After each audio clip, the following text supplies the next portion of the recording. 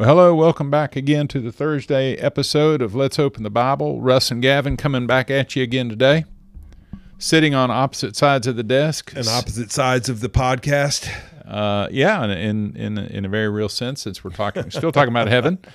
We're sitting on opposite sides. You know, I'm the fanboy over here that's just excited to think about these things, and he's the grumpy old get off my lawn guy sitting on the other side of the desk. Yeah, looking forward to heaven, but with understanding that we see through a glass darkly, right? Yeah, that's right. I read that somewhere. Well, Gavin's going to open us in a word of prayer, but listener, if you want to find Revelation chapter 14, verse 13, and maybe by the time he gets done rambling or praying, then you'll be there and we can read this verse together. Let's pray. Heavenly Father, we come before your throne of grace, and particularly I would ask today that we would open your word and behold wondrous things from it, that you would give us enough of a taste of heaven that we will long for it. And Heavenly Father, that like Isaiah had his vision of you high and lifted up, and the train of your robe filling the temples and the threshold shaking, and the cherubim, the seraphim screaming out one to another, holy, holy, holy is the Lord God of hosts. The whole earth is full of your glory. Give us that view to sustain us as we at times walk through the valley in this life. Give us those mountaintop views that will encourage us when we look around and we see the effects of sin, ours and others, in the things going on around us. Heavenly Father, I may not have a perfect grasp of heaven. I'm sure no one does. But I do know that we long for it, and that is a good thing. And I do know that you give us a taste of it in the things, the blessings in this world. And I do know that you call us, God, to share the hope that we have of being there with you, with the people around us, that they too would long to be with you. So I ask that we would do this study today with excitement. Would you do that work in my heart, in our hearts, and in the hearts of the listeners? In Jesus' name, amen. Amen. All right, so Revelation chapter 14, verse 13. This is John saying, Then I heard a voice from heaven saying to me, Write, blessed are the dead who die in the Lord from now on. Yes, says the Spirit, that they may rest from their labors, and their works follow them. And so one of the things, Gavin, you and I talked about was that the quote that you heard, or I forget now how you worded it, but that heaven would be a period of rest. That is, you know, our labors are now in this life, and then we find a rest. Jesus said, Come to me who are weary and heavy laden, and I will give you rest. We saw, you looked up some other passages from Hebrews 3 and Hebrews 4 that talk about the rest. Yeah, and to whom did he swear that they would not enter his rest, but those who were disobedient? So we see that they were unable to enter because of their unbelief, is Hebrews 3, 18 and 19, and talking about entering into the promised land, which was a type and shadow ultimately of our resting place. And so Hebrews 4:1 then opens with, Therefore, while the promise of entering his rest still stands, let us fear lest any of you should seem to have failed to reach it. Like, there is a longing for this eternal rest, and to rest in Christ Jesus, who went and sat at the right hand of God Almighty. He finished his work and went and sat. I think that's an indication. And I don't think this rest is a lazy rest. I don't think this rest is, that we're just all lying around taking naps. But I think that there is the ceasing of the striving against sin. Yeah, that's exactly where my mind was going too, Gavin. Just that I think there's a grind to life that maybe we're aware of to an extent. That is for the believer. That is maybe for the unbeliever too, but it's a spiritual grind. There's this constant battle for the believer to stand for righteousness, the weight of sin and the guilt and all of those things that sometimes, or the conviction that maybe we feel when we find ourselves. But it just weighs on us. These things weigh on us. You said that it's a spiritual thing, and that is absolutely true, that there's a spiritual work and grind. Have you ever talked to somebody that's been married, let's just say 40 years, and you say, what was marriage like? And I have no idea what you're going to say. So what do they say? Well, it depends on who you ask. Okay. For some, probably the most common answer. If you had to get the most common answer, what would it be? The most common answer is along the lines of, it's been work. It's been work. Even the best families, the two model, and I say that with a little tongue in cheek, just because of this. The two model families in our church that had been, and one of them finished well, beautifully, and I'm going to take a stab in the dark. 70 years of marriage, and they both have gone to be with the Lord. But she told me that there was a point in their marriage where they almost got divorced, and my jaw hit the floor because they were just lovey-dovey, and everybody said that he was. They had never seen him angry ever. Not that he wasn't, that they had just, multiple people said that they had never seen him angry before. Many people said that they're the best marriage they've ever been around, stuff like that. And she's like, yeah, we almost got divorced. Wow. And so it's not, it is a spiritual grind, and everything is ultimately part of that spiritual grind. But in the fall, in Genesis 3, every single relationship was affected. So you have a relational grind in marriage, with children, in work, you may have the best boss ever. I still bet there are things that you struggle with at times that, you chafe against at times because there is a relational grind. All right. What about a physical grind? Yeah, there's a physical bone on bone at times grinding in our physical bodies. But what about physical labor? Well, in the fall, the ground produced thorns. That's right. That was part of the curse. It's part of the curse. And so now it's not just a perfectly productive Eden and ultimately paradise, heaven, new earth. It's not perfectly productive. There is a physical and laborious grind. All of those grinds are met with perfect shalom and peace in Christ Jesus. Amen. And we're talking about the eternal heaven here, not the present heaven. So I just want to clear that up because, but I know that's your favorite topic, but bear with me. So it's interesting that the Bible speaks so much of this rest that we just talked about, and we celebrate that. We look forward to that. We should long for that, because I think if most of us are being honest, you didn't mention age. But age is a factor to our need for rest, of physical rest. I have found I'm only 54, but I certainly do not have the stamina I did a decade ago. When I was getting up at 4 a.m. and grinding for classes and trying to be the good and faithful husband and the good and faithful father and the good and faithful employee and student and all of those things, I look back on that just 10 years ago. I look back at and I go, man. Yeah, so you're a 2 Corinthians 5, that while we were still in this tent we groan, being burdened. Yeah. That's that 2 Corinthians 5 part where in this tent we groan, being burdened. I do want to make reference though to you. I think part of the reason we don't long for rest is we haven't practiced the Sabbath, right? And yes. So it's interesting that you say, kids don't need rest like we do. And yet kids get really excited about the weekend. Why? Because they do need rest like we do. Yeah. They do need rest like we do. And they tend to sleep longer than we do when they get it. Maybe. But I don't mean even just rest. I mean rest. I mean a break from the grind. Yeah. Which is rest, what we just... Rest. Well, no, I don't mean like, oh, I'm so worn out. God didn't need rest like that. Right. God doesn't grow weary. We know that from Isaiah 40. He does. I mean, he doesn't need rest like that. So what is the rest that he took on the Sabbath? So, and he doesn't need rest from the grind or anything like that, but he's offering us this shalom, this peace and perfect peace and rest and restoration. So one of the ways that this word in Revelation 14 is used is refresh.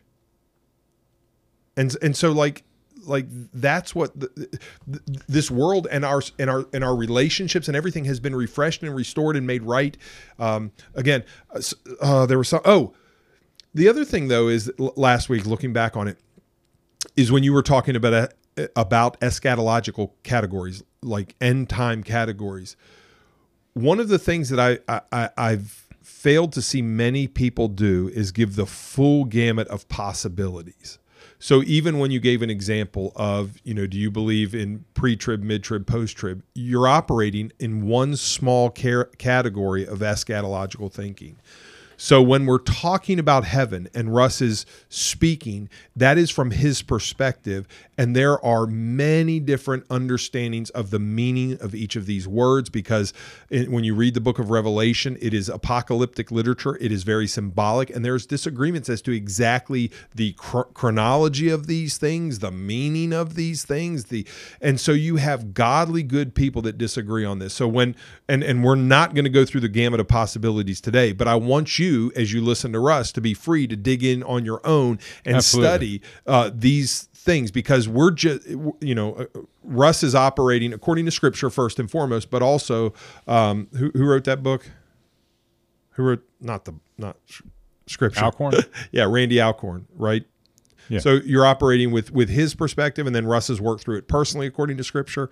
But that doesn't mean this is the only way that godly, good people view heaven and end times and personal and corporate eschatology. So part of the eternal heaven, the rest that we're talking about in eternal heaven, is rest from things like grief and sorrow and tears.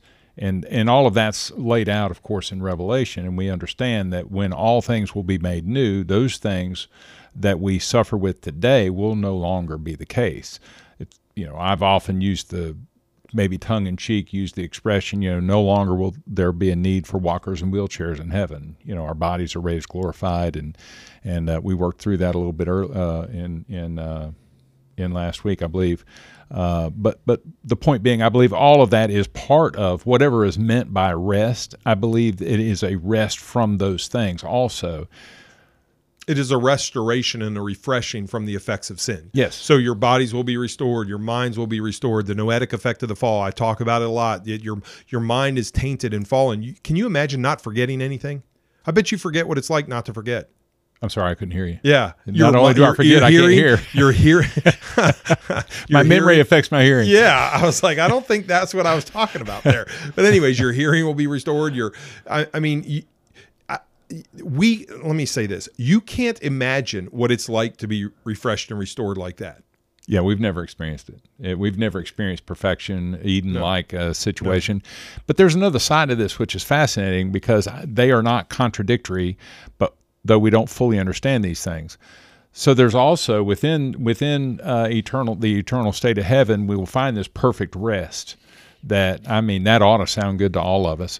But yet, what may not sound as good is, at the same time, there's also serving. We're serving Christ.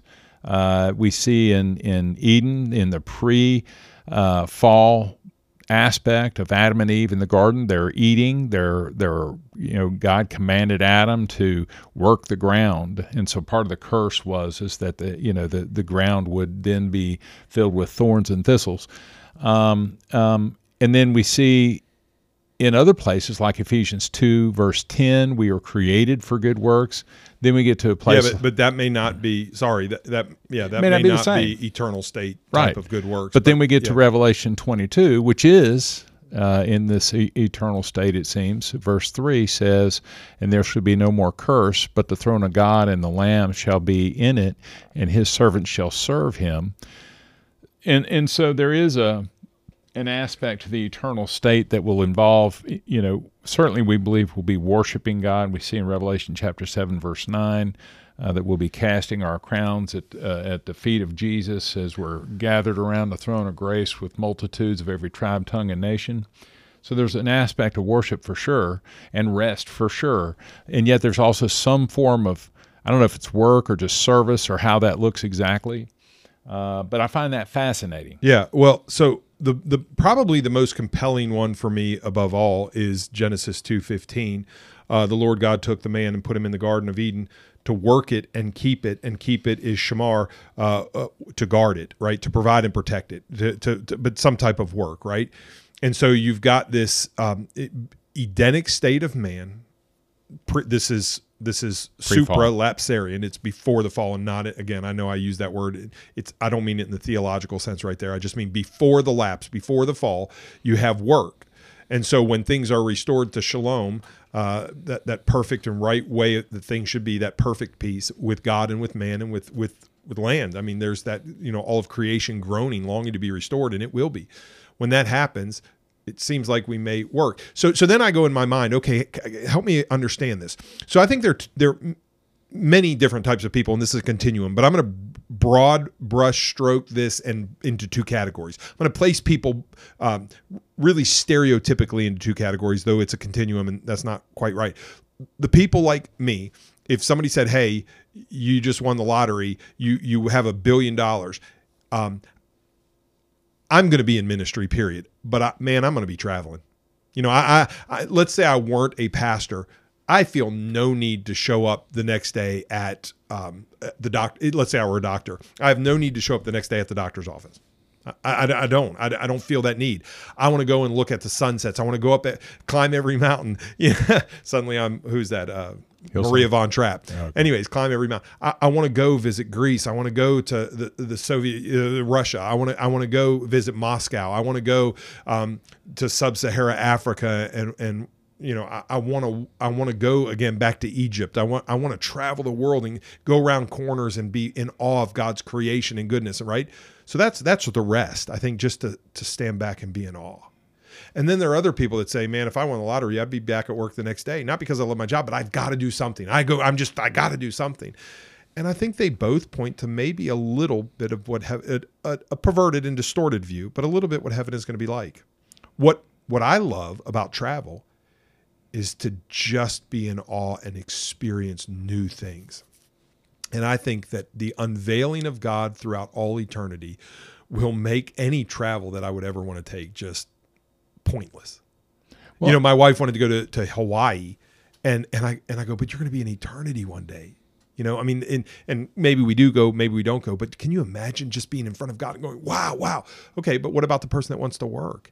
Well, that's because you don't want to be bored. That's because you don't, you know, you want to be, you want to see things done.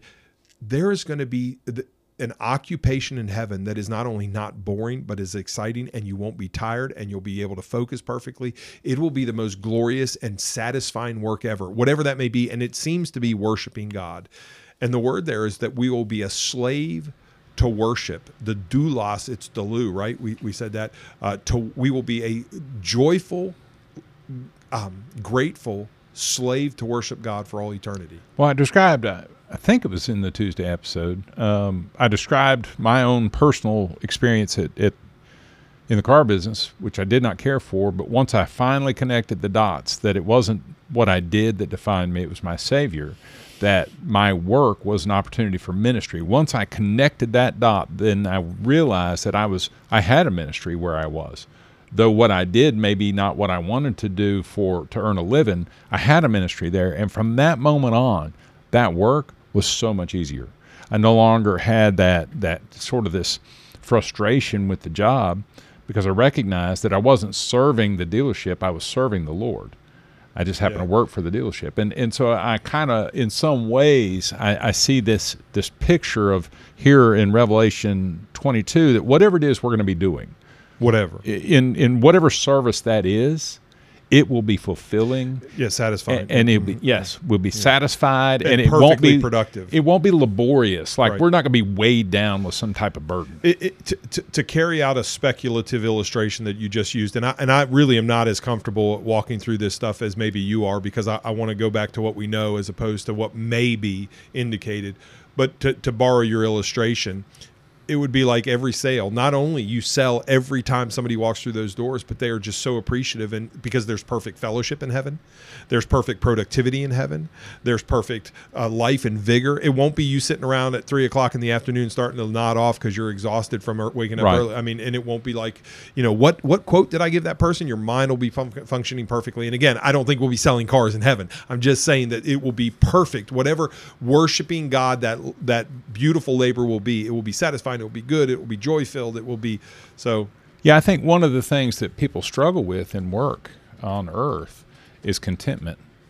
And I think one of the things that I hope we come away from this episode and this kind of this discussion on heaven, I hope that we come away with maybe some hope or some excitement that in heaven it will not only be a perfect place, not only will we be able to enjoy the Lord and Savior, but whatever it is that we do, we will be perfectly satisfied. Right. And I think, of course, the focus of heaven, I said this last episode, the focus of heaven is God. Whatever work we're doing is going to bring glory and honor to God. It really may be sitting around the throne and worshiping him as joyful servants of that ministry and that worship, right? But let me borrow the illustration again one more time. So rest, what I enjoy about rest and travel and those things will be fulfilled in heaven. What, let's say you're going to represent the other group that enjoys, just I couldn't not work. I've got to work because there's some satisfaction there. You will be, that work will be perfectly productive and satisfying in heaven. But I think that part of the reason we don't long for heaven is we don't meditate. Those who enjoy work don't meditate on work will be better in heaven. Those who enjoy vacations don't meditate on this is a type and shadow of rest, of that final rest, that beautiful rest. That's where maybe one of the things that bothers me about people that go on vacation and don't go to church that week. And most people that I have encountered do not go to church when they go on vacation. So what they're saying is that we celebrate the rest that is to point us to God, but we don't want God to be a part of it. And any heaven that does not include God, trust me, is no heaven at all. In fact, that's one of the definitions of hell. Separation from God. Depart from me, you workers of iniquity. I never knew you. But now we want to go and enjoy the gift of God. And listen, God is to be enjoyed. You Amen. Honor me with your lips, but your heart is far from me. God doesn't want simply to be obeyed with the lips. He wants to be enjoyed with the heart. So if you go, oh man, now my pastor's making me go to church on vacation, I think you're missing the point. I think we should long for vacation and rest and work, all those things. But I think God should be the center of it because that's heaven. That we should practice enjoying heaven now. We should practice thy kingdom come, thy will be done on earth as it is in heaven. We should view church service as a type and shadow of heaven when God will be the centerpiece and we will be around the throne and we will have an opportunity to sing Hosanna, Hosanna in the highest to God. That should be our Sunday morning, should be a shadow of what's to come. And then, like we talked about before, I can hold my wife's hand and say, wow, this is great, and heaven's better. I can go on vacation and say, wow, this is great, and it's pointing me to heaven, and it's going to be better. Oh, paradise, the new heaven, the new earth, however your personal eschatology breaks down, it's all pointing you to that. When you go, what's another thing? A boat. I said I really wanted a boat, and you go out on the boat and you're like, man, what a peaceful day. Oh, there's going to be perfect peace in heaven. Or you say, hey, man, I'm going to a party tonight with a bunch of friends and we're going to have a blast. What a joy, heaven. What a day of rejoicing that will be in heaven. Like every good and perfect gift comes from the Father and is to point us back to the Father. For from him and through him and back to him are all things. Amen. And so, I just think we should practice longing for that rest, that good rest. You know what's funny? As you talked through that, I was busy yawning over here, and I was just reminded. And he's not trying to be rude. He's over there trying not to fall asleep. Yeah, and that may be your experience as you listen too. I'm sorry. So it's just a reminder of how much I need rest. I didn't sleep good last night, and so my fear is that many of the listeners are joining me, and that their hope is that we'll go ahead and close out this episode. Well, we're going to close out this episode, but just so you know, that anybody that needs help with sleeping, I'm the best sedative that Russ has ever taken. Yeah, and according to his church secretary, the best laxative. So, listener, thanks for joining us. We've shared that story before. So, God bless you. Continue to open your Bible and wrestle with these things until we see you tomorrow. God bless.